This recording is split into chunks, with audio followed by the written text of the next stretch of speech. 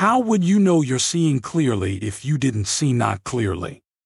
How would you appreciate the clarity that you found if you hadn't lived in some sort of discord? How could you live other than living in alignment with Source? Fear is the opposite of the way Source feels about you. Welcome to Infinite Consciousness, a daily inspirational podcast that's dedicated to helping you manifest your dreams faster.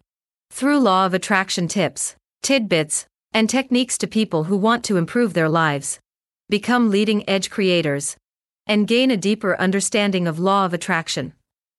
We are delighted to have you here. And now, your tip for today. Whether religious or secular, every law has been created in an attempt to make yourself feel better by getting someone else to do something. Love this tip of infinite consciousness? Desire more? Catch our next episode. Head over to your favorite podcast platform and subscribe. It's very much appreciated. Thank you.